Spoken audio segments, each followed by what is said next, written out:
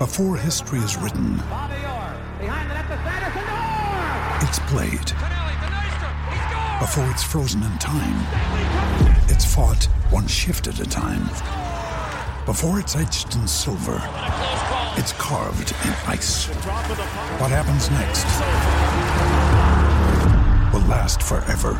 The Stanley Cup Final on ABC and ESPN Plus begins Saturday. We took it all. We brought them to our land. An endless night, ember hot and icy cold. The rage of the earth. We made this curse. Carved it in the blood on our backs. We did not see. We could not, but she did. And in the end, what will I become? Senua's Saga. Hellblade 2. Play it now with Game Pass. Una producción original de Footbox.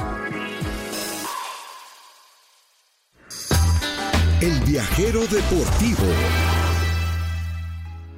¿Qué onda, amigos viajeros? ¿Cómo están? Soy el Viajero Deportivo Diego Arrioja en este episodio nuevo de El Viajero Deportivo, podcast exclusivo de Footbox. Antes de comenzar, por favor, les pido 5 estrellitas si está en Spotify. Dejen sus comentarios que son muy útiles. ¿Qué les gusta? ¿Qué episodio les ha gustado? Críticas también constructivas, críticas negativas, lo que sea. Pero déjenos sus comentarios para que pues, podamos mejorar este podcast. Bueno, el día de hoy les voy a contar un poquito el porqué de este podcast, ¿no? ¿Por qué El Viajero Deportivo? ¿Quién fregado soy yo? ¿Quién chingado soy? ¿Quién es Diego Arrioja? Para que entiendan un poco más de lo que se está tratando pues este podcast y por qué este proyecto pues decidí llevarlo a cabo y que ya llevo varios años haciéndolo, ¿no? Bueno, para empezar, ¿por qué El Viajero Deportivo? Bueno, muy sencillo, ¿no? Yo desde que era muy chico siempre me ha gustado el fútbol, siempre he sido muy fan de los deportes. Pero obviamente antes al principio yo no viajaba mucho. Tuve la oportunidad de viajar hasta que tuve los 18 años, cuando me gradué de la prepa aquí de Querétaro. Y ahorré mi dinerito y me fui de mochilazo a Europa. Y estuve un año viajando. Y estuve trabajando como base en Barcelona, en España. Y ahí empecé a ahorrar y pues de mochila tal cual empecé a conocer varios países. Y desde ahí pues surgió realmente mi pasión por los viajes, ¿no? Y tener la oportunidad de pues no solamente conocer nuevas culturas, nuevos idiomas, pero también pues nuevas experiencias, la fiesta en diferentes países, por supuesto. Y también siempre me gustaba pues tratar de ir a algo deportivo. En su momento pues la neta no tenía lana, entonces no podía ir así a partidos de la Premier League o no sé, inclusive la Liga Española. Pero sí podía ir a visitar los estadios, que fue lo que empecé a hacer. Entonces de ahí surge esa idea de ahora compaginar, ya años después, casi 20 años después, compaginar esa pasión que tengo por el deporte y como periodista, pero también la pasión que tengo por viajar. Entonces ahora que viajo cada vez desde los últimos 5 años, es obligatorio, me lo pongo al menos mentalmente, de poder visitar algún lugar deportivo, ya sea un estadio, un partido o algo que tenga que ver con el deporte, para poder tener esa experiencia en un país diferente, porque al final pues el deporte se vive de maneras distintas en cada país, ¿no? Entonces eso es de lo que va este podcast, y lo que quiero realmente transmitir es esa pasión en la que el deporte une al final pues diferentes culturas, diferentes países, y la que todos nos identificamos al final, ya sea con el fútbol, del hecho de patear una pelotita, con el boxeo, no sé, con el béisbol, el fútbol americano, pero al final el deporte es lo que nos une, ¿no? Y creo que eso, aunque se vea diferente en muchos países y se hablen diferentes idiomas, eso hay un momento en el tiempo que todos estamos viendo lo mismo y que estamos disfrutando lo mismo, y eso pues es lo que me apasiona mucho, ¿no? Y bueno, el caso es que pues en este proyecto, en este podcast, que también de hecho comenzó como un canal de YouTube que todavía sigue vivo, por cierto, y nos pueden seguir en nuestras redes sociales, El Viajero Deportivo en YouTube, en TikTok, en Instagram. Pues he podido hacer pequeñas piezas de videos cada vez que viajo, ¿no? De conociendo nuevos lugares, nuevos estadios, experiencias de partidos, y lo que yo realmente me gusta transmitir es no la parte periodística de narrar un partido o de comentarlo o hacer un reporte de medio tiempo. Lo que quiero realmente es, uno como persona normal que le guste el fútbol, que le guste el deporte, que lo pueda transmitir, ¿no? A través de mi lente, a través de mi voz, y eso es lo que queremos hacer aquí, y con las experiencias deportivas, por supuesto, de gente que ha estado ahí, ¿no? Que ha estado jugando, que ha estado reportando, en fin. Pero bueno, les voy a contar un poquito también de cosas que yo hago durante mi viaje y por qué pues me hago llamar el viajero deportivo, ¿no? Empezando, cosas que nunca me faltan en un viaje. De hecho, algo esencial, y lo hice en el episodio pasado. Si no lo has escuchado, los invito a que lo escuchen. De 10 cosas que no te pueden faltar en tu viaje. El número 1, sin duda, y esto es, bueno, hoy en día todos tenemos cámara en el teléfono, pero para mí antes el número 1 siempre fue la cámara. Tener cámara, ¿no? Ahora ya no llevo una cámara independiente. Antes sí llevaba siempre mi camarita digital o cámara DSLR para tomar fotos, pero ahora la cámara que tengo en el teléfono, en el iPhone, pues obviamente aquí ya tienes todo, ¿no? Pero yo diría el teléfono junto con la cámara es esencial. Ese obviamente pues no puedes viajar sin él realmente. No solamente para comunicarte, para tomar fotos. Aquí está pues tus boletos de avión, están tus itinerarios, tus reservaciones, todo, ¿no? Entonces al final el celular es vital, ¿no? Si te llega a perder, pues estás en problemas porque no sé cómo le puedes hacer. Pero eso nunca, yo de todas las cosas que siempre checo en mi lista de viajes, es el número 1 que siempre tengo que tener. Por encima de mi cartera, que muchas veces está mal, pero sí, el teléfono es esencial.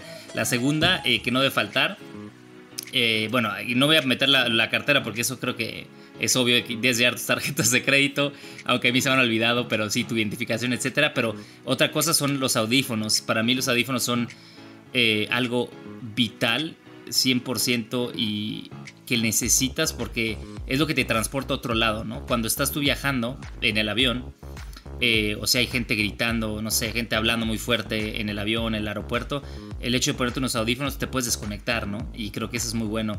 A mucha gente que sufre, por ejemplo, de ansiedad en los viajes, pues les gusta escuchar música, les gusta escuchar podcasts, justamente.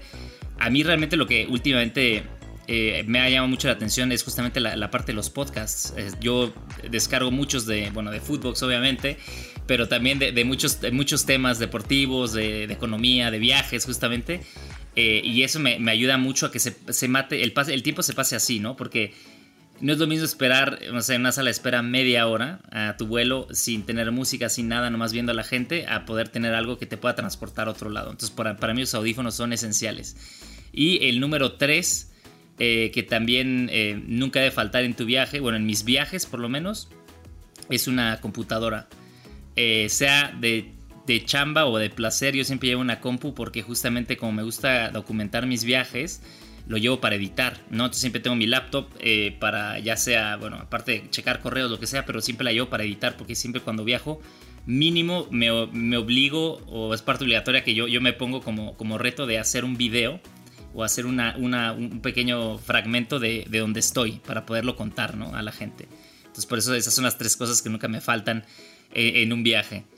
Y bueno, hablando de viajes, pues por lo general se viaja mucho en avión, ¿no? Viajo también en coche, pero cuando puedo viajar a otros países, hay una aerolínea que para mí pues es la que siempre trato de reservar los boletos, ¿no? Si puedo. Y esa es Delta. Llevo ya desde el 2014 siendo miembro fiel de Delta, y pues realmente me ha salido muy bien. He podido acumular muchas millas. He llegado al estatus más alto. Ahora ya no lo tengo, pero en su momento que viajaba mucho, hace un par de años, tuve el estatus más alto y pues te daban pues no sé, te dan upgrades a primera clase, a business, y eso pues la verdad es que lo recomiendo muchísimo.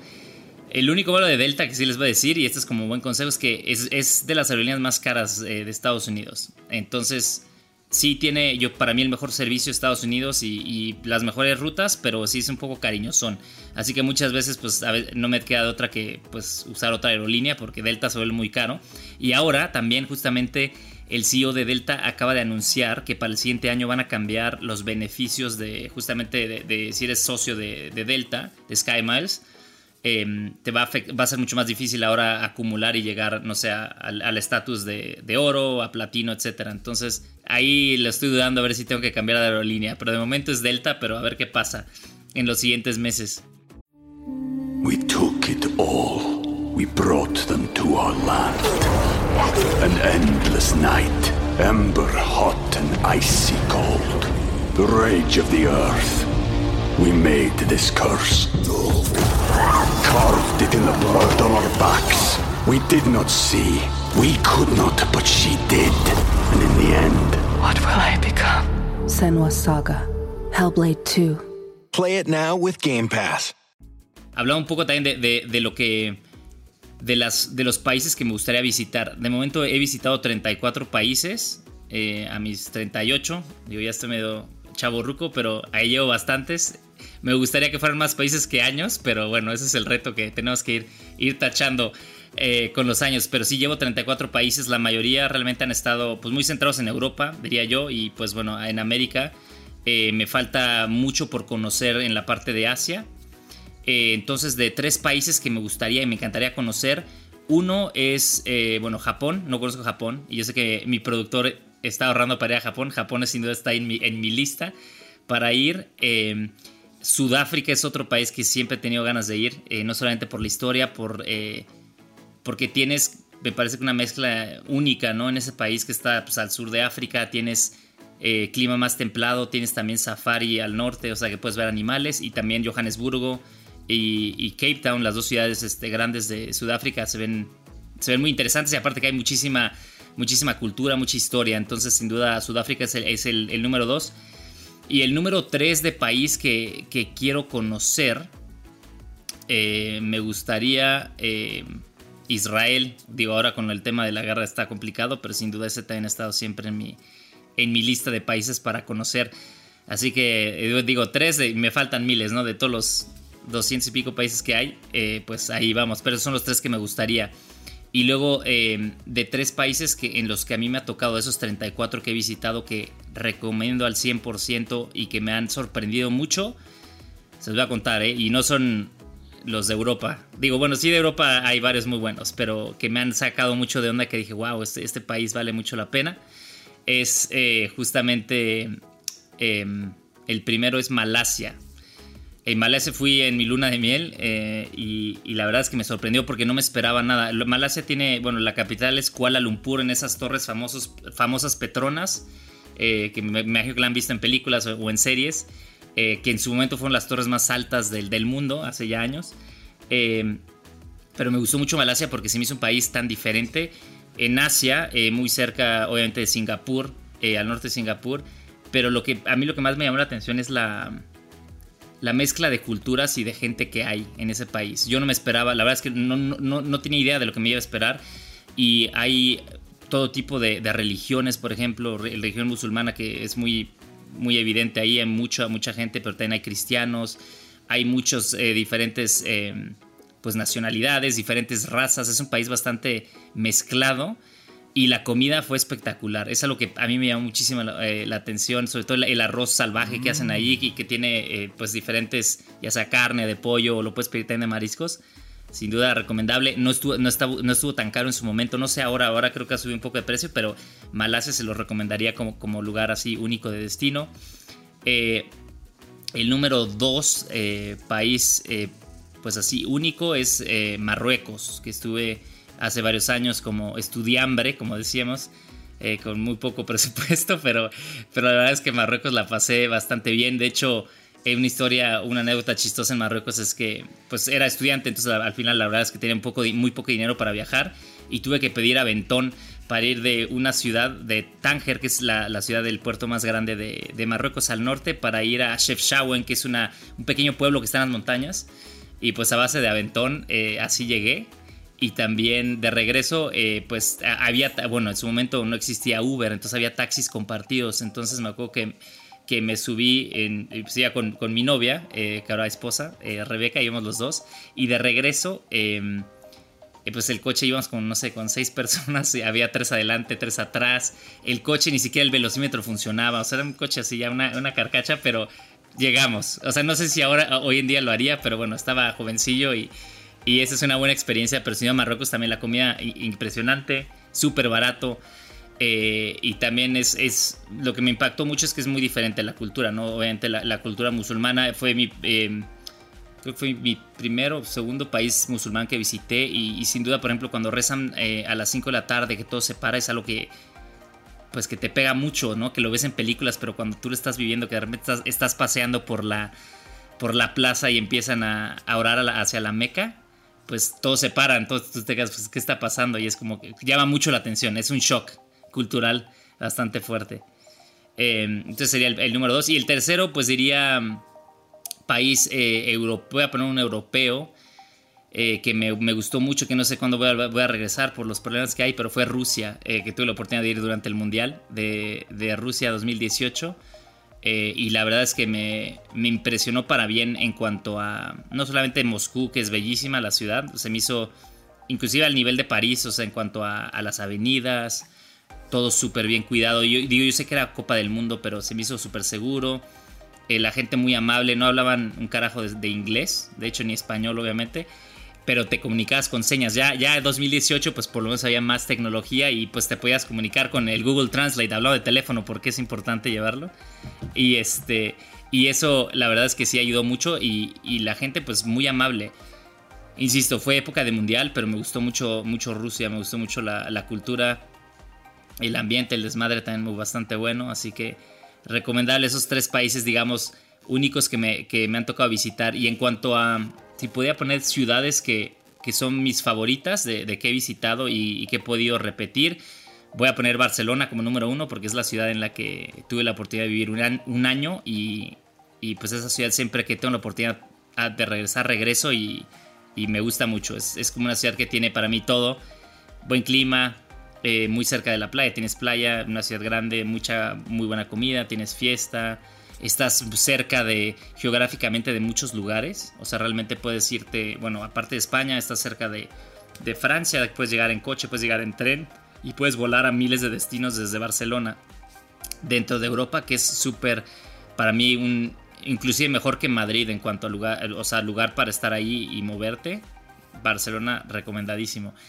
El número 2 de ciudades, voy a poner Seúl. Tuve la oportunidad de estar en Corea del Sur. No conozco Japón, ya sé que está en mi lista, pero Corea del Sur es lo más cercano a que estaba, digamos, a Japón. También Seúl me llamó muchísimo la atención, me gustó, me encantó, porque igual no me esperaba una ciudad con esa magnitud.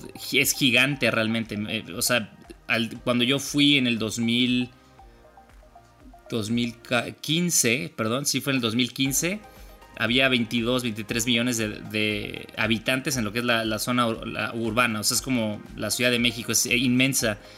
Y me encantó qué bien está conectada la ciudad. Te puedes mover por el metro, te puedes mover en autobús inclusive, pero el metro se conecta a todos lados y es una red impresionante, súper ordenado, la gente muy educada, la comida muy buena. Obviamente está el bulgogi que me fascinó, el bibimbap, que es otro platillo favorito que cuando puedo, ahora que vivo en Estados Unidos, si puedo ir a un restaurante coreano es lo que pido, que te lo ponen así en un plato, pues, dirías como una cazuela caliente, y te ponen todos los ingredientes por separado y tú lo mezclas. Tiene huevo, arroz, verduras, le puedes poner carne de cerdo y eso es un buenazo. Y me gustó mucho Corea del Sur, Seúl, porque también tuve la oportunidad de visitar la zona desmilitarizada que está en la frontera con Corea del Norte y pude pisar Corea del Norte. Bueno, de hecho sería ese país 35 técnicamente si ponemos, porque puse los pies ahí.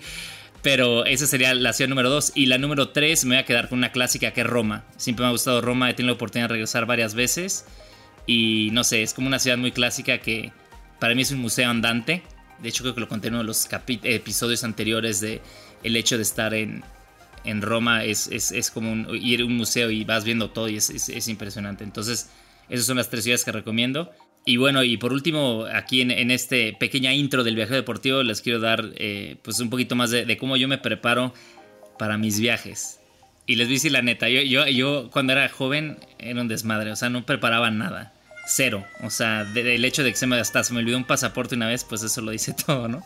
Pero creo que a base de errores he aprendido pues realmente a preparar ya los viajes. Creo que ya como que lo automatizo bastante porque pues ahora por la chamba me toca viajar mucho y pues tengo que, ¿no? No me queda de otra de poder automatizarlo todo, tener mi lista. O sea, de plano sí tengo una lista de cosas para que no se me olvide porque les digo, me ha pasado de todo. Pero sí, ahora como me preparo realmente, pues simplemente siempre traigo una mochila. O sea, eso es un hecho, ¿no? Y con las cosas que les dije, celular, la compu y los audífonos siempre van en mi mochila de viaje que llevo a todos lados.